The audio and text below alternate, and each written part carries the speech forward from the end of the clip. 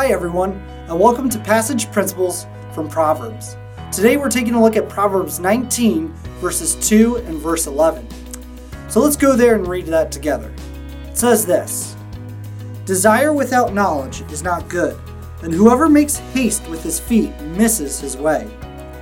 Now this might sound strange to you a little bit, but if we take some time to just stop and think about what the Bible's saying here, it's simply making note that if we jump into things that we really want to do without thinking about how much it costs, we're gonna get hurt.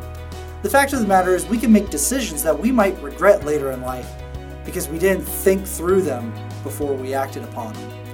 Desire is a good thing, but sometimes we need to think it through. Think about this for example. A lot of teens want a cell phone. The cell phones aren't bad, but they do have a lot of cost to them. Not only do you need money to buy the phone, but you're probably going to have to buy a service plan with them. Not only that, you're talking about a phone cover and a screen protector. In fact, you're going to buy probably insurance, so that way if you crack your phone or break it, you can get it replaced free of charge. Those costs add up. And then there's things that you can buy on the phone too. So sometimes getting a phone sounds really good, but sometimes it's a cost. We need to think those things through. And that's what this Proverbs is talking about. We need to think before we act. Jesus in the New Testament makes it very clear that even a good and wise builder thinks about the cost of the building before he starts. Because if he runs out of money halfway through, people are going to laugh at him. And he relates this to our relationship with him and our relationship with God. Do we actually weigh the cost of what it means to have a relationship with God? When Christ says to follow after him means to pick up your cross and to die daily to self, that's a pretty heavy cost. Have we really considered what that means in our lives?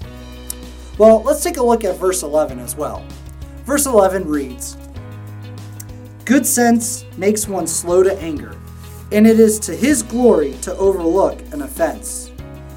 If you have kids, you know that it can be pretty easy for your kids to make you angry. In fact, even as an adult, it's pretty easy to get angry at people when they do silly or dumb things that might hurt us. Or if they just push the right buttons, we can blow up at them. Well, this passage is actually saying that common sense or good sense helps us to be slow to anger in those situations. I mean, if you think about it this way, James says that we are to be slow to anger because the anger of man does not produce the righteousness of God.